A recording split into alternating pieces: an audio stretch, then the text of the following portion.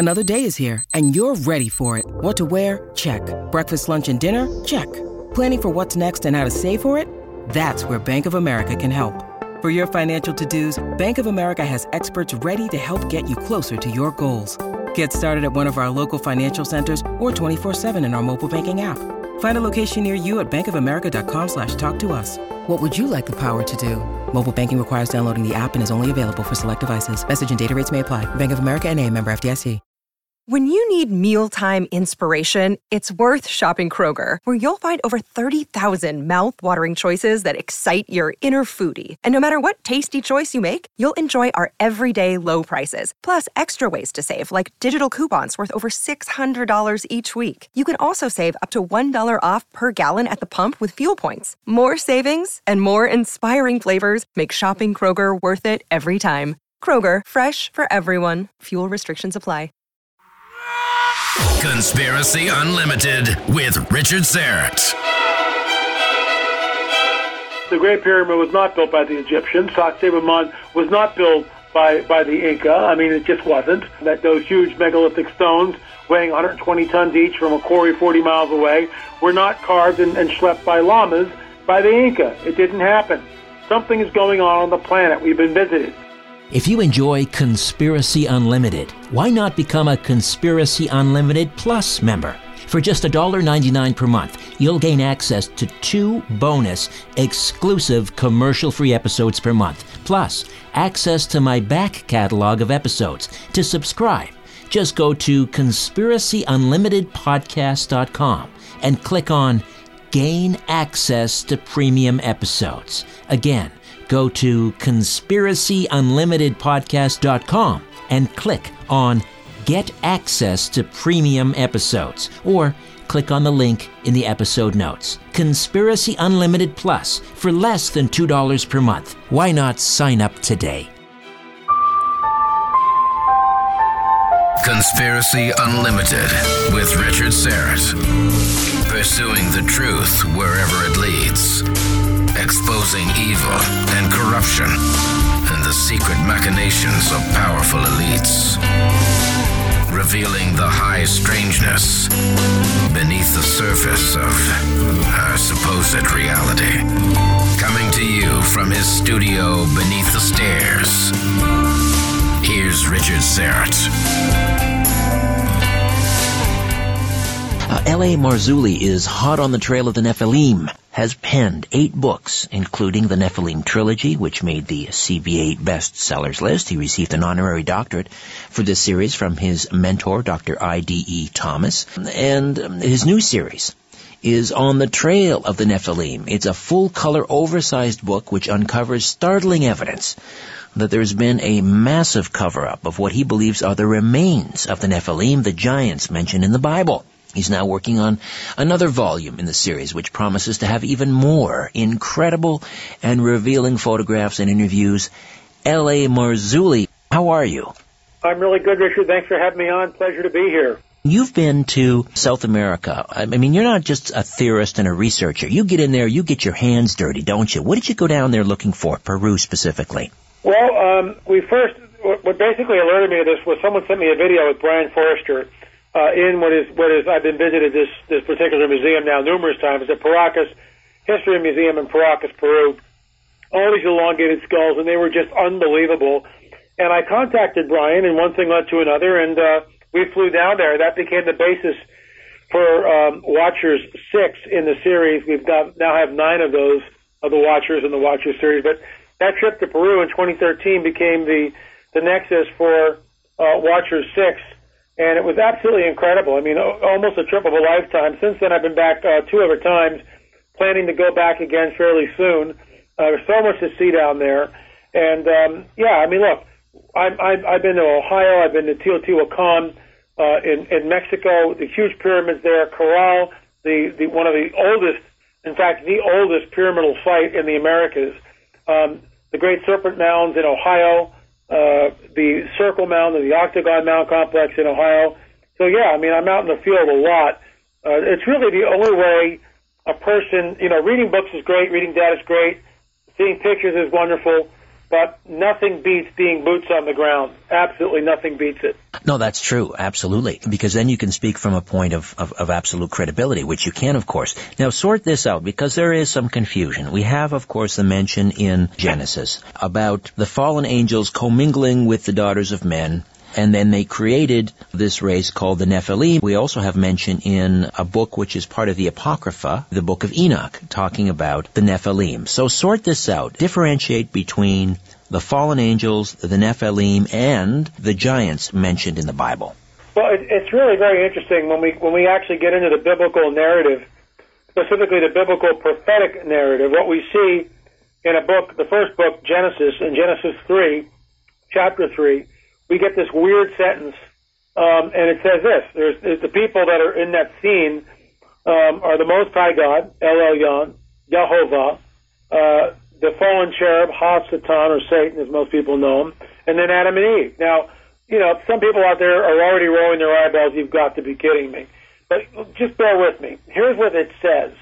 It says, the seed of the serpent will be at enmity with the seed of the woman. He shall crush your head, you shall bruise his heel. It's the first prophecy in the Bible.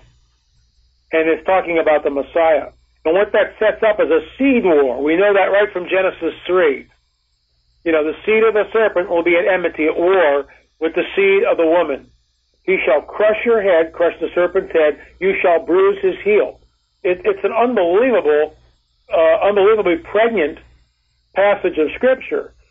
What's even more astonishing is when we go to 3 chapters over to Genesis 6, we see the fulfillment, partial fulfillment of this, as the seed war is in full regalia, if I can use that word. It's full blown. And we see, and we read about the unthinkable. The sons of God see that the daughters of men are beautiful. They desire them. They come to earth, and they take wives from whoever they wanted to. They impregnate these women, and the offspring are what is known as a hybrid being, the Nephilim.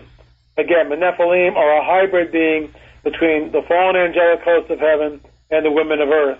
I've written basically 9 books that in some ways deal with it directly or indirectly, all centered around the Nephilim. The Nephilim are the unholy byproduct, the unholy hybrid entity between that marriage, if I can use that word, between the fallen angels and the women of earth. And this is the reason for the flood of Noah. What we see, which is chilling to think about, is that this war continues, and continues right up into modernity. We know that the son of perdition, the Antichrist, will literally be, in my opinion, a modern-day Nephilim. He will be the offspring of the fallen cherub in some woman someplace on this planet. And I realize that sounds wacky, but that's what's going on, and I'm holding to it. Are the Nephilim always giants? We know about Greek mythology, and we know about the Titans, and just about every civilization, every culture on Earth has a similar tale. But, you talk about these elongated skulls that have been uncovered. How do they relate to, for example, a race of giants? Are they the same thing? The race of giants that we first hear about in the Genesis 6 account happened before the flood. After the flood, there's another outbreak, there's another occurrence. And that, a lot of people want to argue that and say it didn't happen, but I believe it did. The passage of Scripture is very clear, and it says, the Nephilim were on the earth in those days, and also afterwards, when the sons of God saw the daughters of men, went into them, had children by them, they became the great men of renown. What we're looking at, in my opinion, is some sort of a breeding program, which has gone on in antiquity and continues even into modernity with the hybrids that we are now seeing manifest on the planet. And I'll get to that in a second. Very interesting story here. But what I would put forth or posit would be this, that the fallen cherub is attempting to make man in his own image. And when we actually get into later biblical accounts, yes, there are giants like Og, or Og, king of Bashan, whose bed might have been as tall as 14 feet, and we don't know. So, L.A., these elongated skulls that you saw, they're on nobody's hiding them, right? They're right there for public display in Peru. But how do we know that these, how do you differentiate between what is perhaps a Nephilim skull, the product of a human-alien hybrid? We say alien, we mean fallen angels. We know that cultures back then, the Mayans and so forth, they would elongate their skulls as part of a sort of a cultural practice, which is kind of interesting. What were they emulating? But how do you differentiate between what you believe is an authentic Nephilim skull and a human skull that has been elongated through different processes, virtually from birth, as a cultural practice? Well, that's a great question, and here's the deal. We don't know. We can only speculate, and I make that very clear. However, there are some anomalies in the elongated skulls which don't fit the normal human paradigm. For instance, the cranial capacity in some of the skulls is 25 to 30% larger. 1. 2, many of the skulls show an absence of a sagittal suture, which would split the parietal plate into two. Left parietal and right parietal, that's missing. 3, there's a lithograph from 1842 showing a fetus that was recovered from a mummy that was discovered, and when they opened up the mummy, they discovered that the woman that was in there, was mummified, was pregnant. So they wanted to see what the fetus looked like. So they went in, and lo and behold, there's a fetus from 1842, there's a lithograph of it, it's actually reproduced in my book, with an elongated skull. Now, you can't elongate the skull of a child in the mother's womb. It's impossible. So we're not sure what we're looking at. The Paracas people show up on the shores of Peru about 3,500 years ago, which fits the timeline of the conquest of Canaan, when Joshua and Caleb are pushing into what I would call Nephilim Central. There are giants there, but there are also other tribes of Nephilim which seem to have different genetic characteristics. For instance, the long necks is one of the names that are attributed to one of the Nephilim tribes. So these coneheads, they're not giants. I get that. We have no idea what we're looking at. Preliminary DNA testing, and before everybody gets on their high horse about the DNA testing, you know what, folks? No one's taking skulls out of there. But some people, some researchers, are taking small bits of DNA for testing, like a bone fragment, things like that. No one that I know is taking anything out of the country illegally. What I mean by that is entire skulls. But I know that Lloyd Pye, who passed away several years ago, yes, took out some small bone samples, and they were tested, and the mitochondrial DNA didn't link up with anything. It was completely unknown. Now, immediately, geneticists and everybody else on the Darwinian side of the aisle will cry, oh, this must be contaminated, and that's why. And I get that, and that's why we're on the trail. We've got resources. We're desperately trying to get back down there, get permission. We will take multiple samples from multiple skulls and get everything tested and present the findings to the world. These people, whatever they were, are extremely enigmatic. We believe I personally believe in the idea of diffusionism rather than isolationism. These are two positions that archaeologists continue to fight over. Isolationism declares that people don't move around, that they're isolationists, that they stay in one place.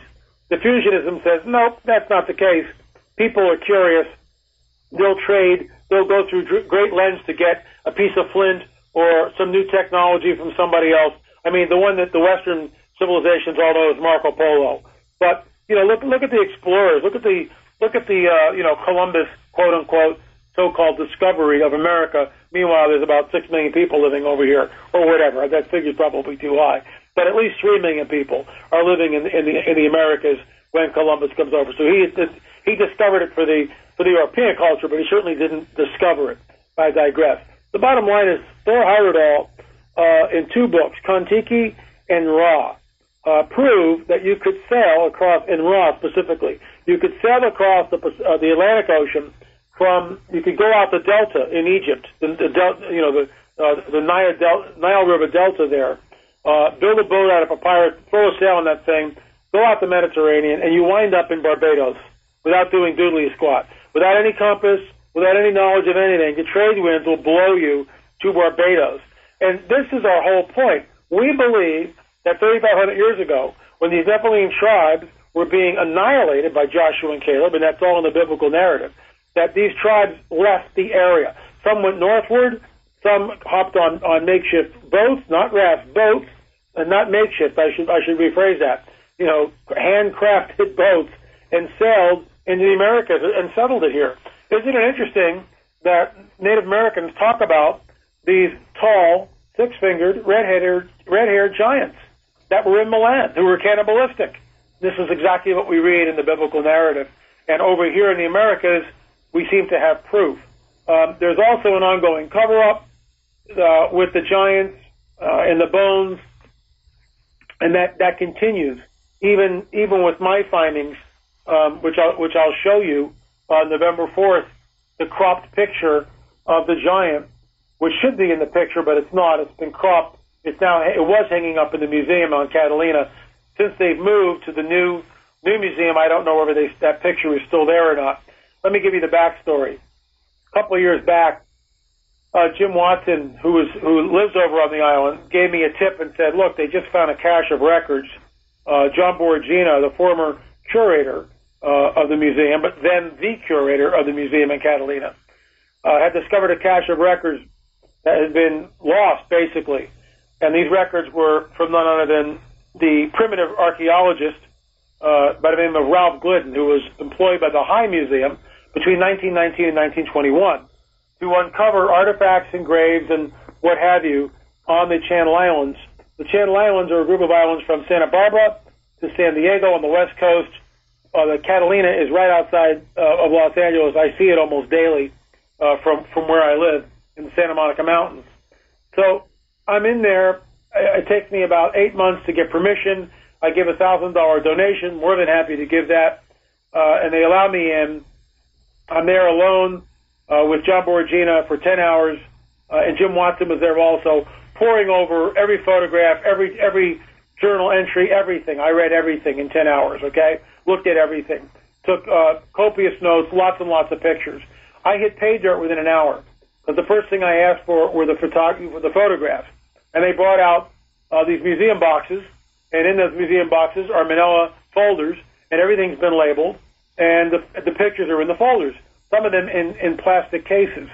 And I began to pour over the pictures, and within a short time had 3 or 4 pictures which I consider pay dirt. Elongated skulls, 6-fingered 9-footers, and the classic one, which was on the History Channel, which they had me on as a guest, and I talked about my research with the Vieira brothers for their season finale, In Search of a Lost Giant. They had nothing. I had the picture.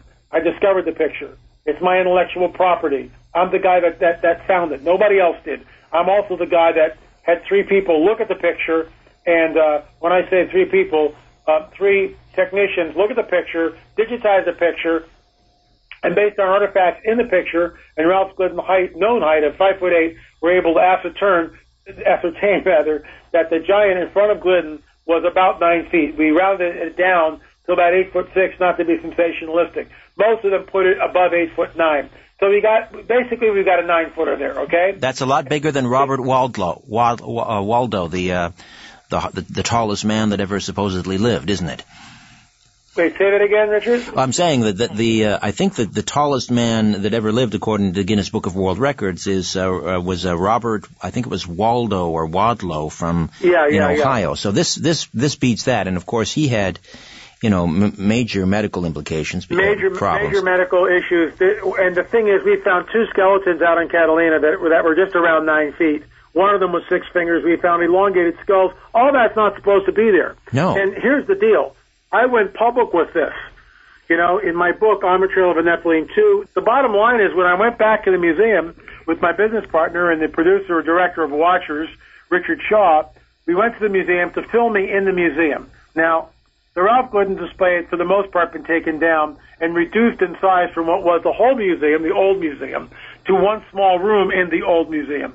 And the picture, which I had discovered, which until I discovered it, was in a manila envelope, had never seen the light of day, the public certainly didn't see it, was now up on the wall, blown up, probably by 2 foot by 1 foot, maybe a little bit bigger than that, 2 feet wide, 18 inches tall, that type of deal. And there it was, except they had cropped the giant out of the picture. So this obfuscation continues even until the present day. Well, when these discoveries were made, and there is a paper trail, when you go back to the New York Times, the archives, and you read accounts uncovering in these burial mounds. I mean, we've talked on this program about Abraham Lincoln in a speech at Niagara Falls referring to the giants in those mounds. But there is an actual paper trail. You have archaeologists writing to museum directors, I believe even the Smithsonian, saying we have found these things. So, but we have the paper trail, and yet we have no large, skeletal remains on exhibit anywhere. I mean, it would have to be a conspiracy of monumental respects in order to keep something like this quiet. I mean, who ultimately is making the decision that these things will not be shown to the public? Well, I have no idea. Only that someone somewhere is attempting to control the information, which is incredibly unscientific and totally disingenuous. There's a party line, which is Darwinism, and Darwinism basically states that there is no supernatural. And the giants and the remnants of the giants and the artifacts of the giants seem to point to a supernatural incursion by entities from another world, i.e. fallen angels. And this is what's at stake, and this is why it's basically I don't want to use the word a war of ideologies, but it certainly is a contest between what paradigm, what worldview best answers our origins, and it certainly isn't Darwinism, in my opinion. Well, the other problem with the existence of giants millennia ago is, as you mentioned, with evolution, it runs contrary. It doesn't fit because we should be starting out shorter and getting taller according to natural selection and so forth, and yet we have records of 9-foot specimens, and that doesn't square, does it? Well, and this is part of the problem with it. Yes, that what we're showing, the evidence in my books, which is, in my opinion, it becomes incontrovertible at some point. You just, here's the evidence. Look for yourself. You tell me what's going on, and you can try to dismiss it. And most people that dismiss it have never examined the evidence, so they think they know what they know, but they don't know it. You don't know what you don't know. And that's the bottom line. And many people that are looking or that just dismiss this have never done their homework. The evidence is overwhelming that there were giants in the Americas. The Mayans, the Incas talk about giants. It's a global phenomenon. It's happened everywhere. I was just on a phone call with a very interesting individual, and I can't really get into this. This was tonight, though, Richard. And as this unfolds, I'll be talking more about it. This man wants to come on the record because he has information, and that's about all I can say, but of a very large giant that was discovered fairly recently, and that's all I can say about it. The forces that went up against it killed it, so it's no longer alive. He estimated it well over 15 feet tall. All right, when we come back, L.A., I want you to put something to rest for me that has sort of confounded me for many years, and that is, based on my limited understanding of Scripture, and that is something I've never been able to wrap my head around, and that is how you can create a hybrid from fallen angels. I think of angels, I think of demons as being spirit. Is it possible that they could create hybrids with humans? Can they mate with humans?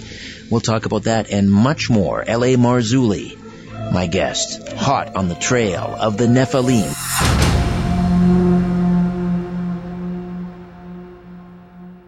I use Life Change Tea from Get the Tea every morning, and it's made such a huge difference in my life. Buy a 1-year supply of Super Strength Life Change Tea and start feeling rejuvenated right now. Life Change Tea is not the same tea you buy in a store, off the shelf. Life Change Tea from Get the Tea has 8 powerful herbs blended together to maximize your health. This tea is specially formulated to help cleanse your kidneys, liver, colon, and blood, all at once. The colon is one of the most ignored organs in the human body. The faster that waste is eliminated from the body, the less time that waste sits in our intestines, spreading toxins to our bloodstream. The benefits of this product go way beyond what I've listed here. Do your research and start your day with a cool, refreshing 16-ounce glass of Super Strength Life Change Tea. It's non-GMO, organic, caffeine-free, and again, not available in any store. Use the code UNLIMITED and all your orders ship for free. So go on, get your tea from getthetea.com. In another reality, Richard is a very strong and handsome man. Just not in our reality. Although I heard somebody passing him in the hall the other day, and it was, what a handsome man Richard is. I made that up. Conspiracy Unlimited with Richard Serrett. Fallen Angels with L.A. Marzulli. L.A., explain to me how angels, and I think of them as being spirit, essentially, how they could create, and we're talking fallen angels now, how they could create hybrids. Is it possible for fallen angels to mate, to procreate with humans? Well, it's a great question, and no one has sat down and interviewed a fallen angel that I'm aware of. We only know from the biblical narrative, which states that in the days, specifically not only in Genesis 6, but in the apocryphal book, you mentioned it earlier, the book of Enoch, there's a term which my friend Russ Dizdar uses quite often, and it's a Greek term called metaschismatisai. Metaschismatisai. And what that means is the ability to shape-shift into whatever you desire. Whatever you want to become, that's what you can appear as. We also know from the biblical narrative that apparently that's true, that we know that Satan can even appear as an angel of light, which means that that's not his true appearance. That's metaschismatisai. He can change at will into something else. That may be what we are looking at. Look, here's the bottom line, Richard. And I'm not afraid to say I don't know when I don't know. I don't know. I've never sat down with an angel, either a good one or a fallen one, and been able to interview. Frankly, I wouldn't want to interview a fallen one. I probably wouldn't make it through the interview. But these questions are very interesting, and they're certainly perplexing because it makes one wonder how it happens, how the genetic information is transferred. But the biblical narrative is clear. The book of Enoch is clear that they took wives from whomever they wished, and in the biblical sense, they go into them, and it says this in the Genesis 6 passage, which is, just incredibly bizarre. The Nephilim were on the earth in those days, and also afterwards, when the sons of God, saw the daughters of men and went into them. What are we to make of that? I mean, it's really extremely bizarre. So the idea here is that the biblical narrative states. You mentioned the flood, and the idea here is, if I'm understanding it correctly, is that the human gene pool was so contaminated, if you will, with the Nephilim and hybrids, and only one family, and that would be Noah's family, were not touched by the fallen angels, so they were allowed to survive. So God decided to chlorinate the gene pool. But even after the flood, the Nephilim returned. Is that correct? Well, that's what I believe. We call that the second, third, and fourth incursions. And I just want to go back another question. Listen to verse 4. There were giants in the earth in those days, and also after that. This will answer both questions. When the sons of God, the fallen angelic host, came in unto the daughters of men, and they bare children by them. That's sexual intercourse. There's no way around that. that is sexual intercourse. Now, how it happens, we don't need to talk about that, because we all know how it happens. Sperm is meeting ovum, and we all know how that works. And again, I rely on Metiscus Mausi. Perhaps they're shape-shifting to look like men, or perhaps, and Paul gets into this later, some people have entertained angels without knowing that they were angels. So, something's going on here. We don't have all the answers. Some of this stuff is just, you want to talk about conspiracy stuff. It's cloaked from us. And figure it out. We've been here for thousands of years, and we're no closer now than ever before. You got to remember something, that when this is written, Moses is writing this thousands of years after the events of the flood. He's on Mount Sinai. God's dictating. He's writing. So why would he write that they were giants in the earth in those days, and also after that? Why would he include and also after that, unless there was another incursion? Let's connect the dots here. This human fallen angel hybrid program that took place prior to the days of Noah, after the days of Noah, what does that have to do with the alien abduction phenomenon? Well, we think it has everything to do with the alien abduction, and I'll tell you the story that I was going to tell you and mention, I think, in the first segment. This was told to me by Pastor Mike. But before I get to that story, I will say this, that we believe that these abductions are real, that people are physically taken, sperm is taken from the men, ovum is taken from the woman. It is not delusion, although some of it can be. It's a mixed bag. It's not either or, it's both and. And those who would limit it to one, I think, don't understand the Genesis 6 narrative, or frankly, the Genesis 3 narrative. And certainly when they come to the words of Yeshua, as you quoted in the last segment, that'll be like the days of Noah when the Son of Man returns. They don't understand that, with all due respect. So what we've seen, and we show this in Watchers 7 and 8, we have a man who claims to have been abducted. He claims to have had an implant. Well, we do a whole series of tests on him. X-rays, CAT scans, Gauss meters. This guy's got this implant in him as a metallic implant. It's giving off a reading on a Gauss meter of 8.0. It's hardcore science. Okay, something is there. It's giving off a radio frequency of 330 hertz. What the heck is that about? It shows up on a stud finder. It shows up on an ultrasound machine. The day we go to take the thing out, there are 3 camera crews, there's 15 people and watching it on an HD monitor in a waiting room. There's nurses and doctors and all this other stuff going on. And Richard Shaw and I are there. We're filming the whole thing. The patient's there. We figure it's going to take 20 minutes. An hour and 20 minutes goes by. The doctor, Dr. Matriciana, cannot find the object on the ultrasound machine, whereas 2 weeks prior, with the pre-op, when we went in there to make sure everything was copacetic, he found the object within less than 2 minutes, and I'm not exaggerating. An hour and 20 minutes has gone by. Richard, I said one prayer, and it was this after an hour and 20 minutes, and I prayed because I needed to take authority over the room, because I had a little tap on the shoulder from the guy upstairs who said, L.A., you need to take authority over this and do it now. And so I did, and the prayer was simple. It was just this: Father, if there are forces which are cloaking this device, I pray that you would break their power and do it soon. Less than 2 minutes after that prayer, the object just appears on the ultrasound machine. Everybody goes, whoa, what's that? So the object is real. We took it out. The moment we took it out, it stopped sending signals, the whole thing. We examined it under an electron scanning microscope at Seal Lab with an EDX feature to it, which tells you what it's made from. The man was abducted, okay? Probably sperm was taken from him, although he doesn't remember that. There is a breeding program. They are trying to create hybrids. Now, here's the deal. And I keep hearing more of these, Richard, and they're chilling. Pastor Mike is out for what's called a prayer walk. He's in a park-like setting, a jogging trail, and he's just walking and praying. It's a great way to, kind of work out and pray at the same time. When I run in the morning, that's what I do.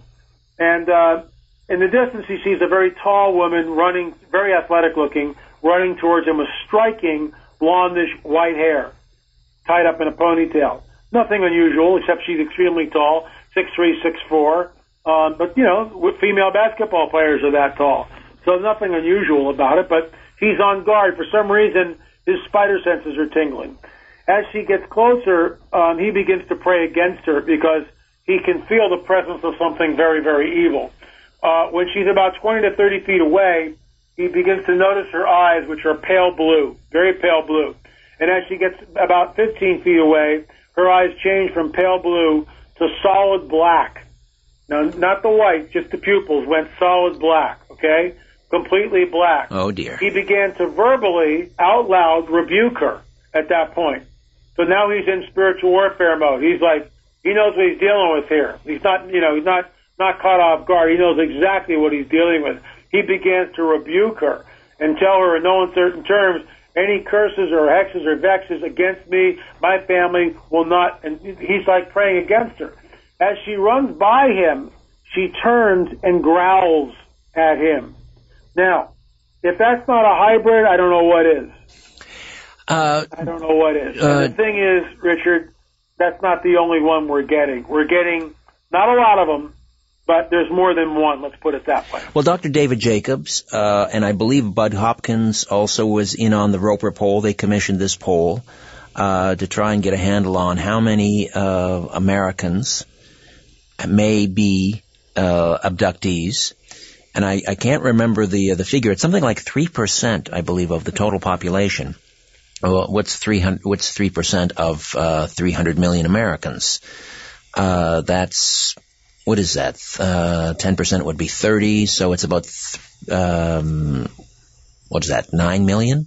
Something like that?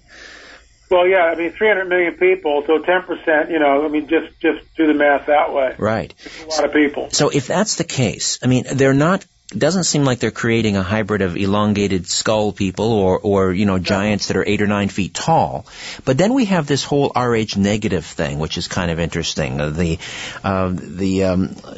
If evolution is correct, we're all supposed to have RH, the protein marker in our blood, and then we have about 10% of the population, which is an interesting figure. It kind of matches up with the Roper poll.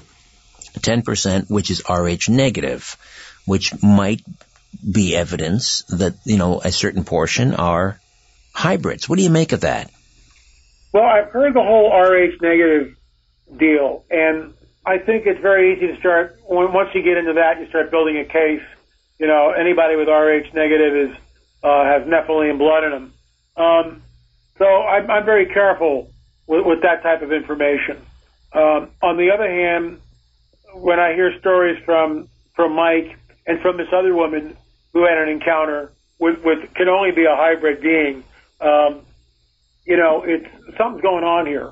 And as Dr. Jacobs' new book, they walk among us, and it's a very chilling account. I'm almost finished it now, and he's talking about the integration of the hybrids into society, and I agree with him. I think it's happening. I don't think there's like hundreds of thousands of them, but I think they're starting. I think the black-eyed kids that we discussed in our Watchers 5 DVDs is sort of the avant-garde, sort of, probing the defenses, checking out, well, what's it like when these guys show up? And this is why, look, it's getting really, really weird. I mean, it is. And tell me about it. This is just one more in the signs. I don't have to tell you this, but there is this huge chasm within the UFO community, if I can call it that. I hate calling things communities, but let's use that term. You have those people, you and I are in a similar camp. We have a very different way of looking at the whole UFO, alien, or ET phenomenon. I don't consider them to be ETs. I consider them to be interdimensional, demonic. But that does not fly well at a lot of the big UFO conferences and so forth, because you have that. It's a very large contingent. It's probably the majority that believe that these ETs are enlightened, spiritually enlightened beings here to save us from ourselves and reform us before they can welcome us into the cosmic neighborhood. What do you say to that group that are out there listening and pshawing everything they're hearing right now? Basically what I say is, look, that we're not that far apart. If you substitute, as the ancient alien theorists, ancient astronaut theorists on ancient aliens say ad nauseum, we were visited here by, ancient astronauts thousands of years ago. All we need to do we all know something's going on the planet. We all know that the pyramids, well, when I say we all know, Zali Hawass doesn't believe this, but the Great Pyramid was not built by the Egyptians. Sacsayhuaman was not built by the Inca. I mean, it just wasn't. That those huge megalithic stones weighing 120 tons each from a quarry 40 miles away were not carved and schlepped by llamas by the Inca. It didn't happen. Something is going on the planet. We've been visited. And all one needs to do, that's what I mean, we're not that far apart. What's interesting is the biblical prophetic narrative states exactly what is going on, which is the fallen angelic host of heaven. When you say angel, that people immediately have these preconceived notions. Throw them out the door. These are powerful, powerful entities, and when they appear, most people are paralyzed, do face plants, can't even function. And we see this exactly happening in the UFO abductee phenomenon. So what I'm saying is we're not that far apart. Instead of saying ancient astronaut, just substitute fallen angelic hosts. And in fact, what I'll do is if I'm at a MUFON conference, which is very rare, but sometimes they have me in, I'll just say, look, let's just call them the intruders, because that's what they are. And in a classic sense, a fallen angel is an extraterrestrial. So we're talking about the same thing. But in a classic sense, the fallen angel's home is not the Earth. Therefore, it is an extraterrestrial. Excellent point. L.A., always a pleasure. Great talking to you again. Take care. A new Conspiracy Unlimited with Richard Serrett drops every Monday, Wednesday, and Friday at conspiracyunlimitedpodcast.com. Blow your mind. That is all for now. Oh, and remember to share and give a 5-star review, because we have huge egos and need love. We're like cats. We need constant petting.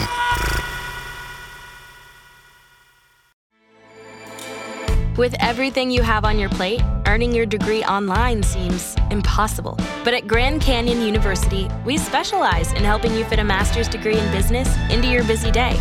Your graduation team, led by your own GCU counselor, provides you with the personal support you need to succeed. Achieve your goals with a plan and team behind you. Find your purpose at Grand Canyon University. Visit gcu.edu.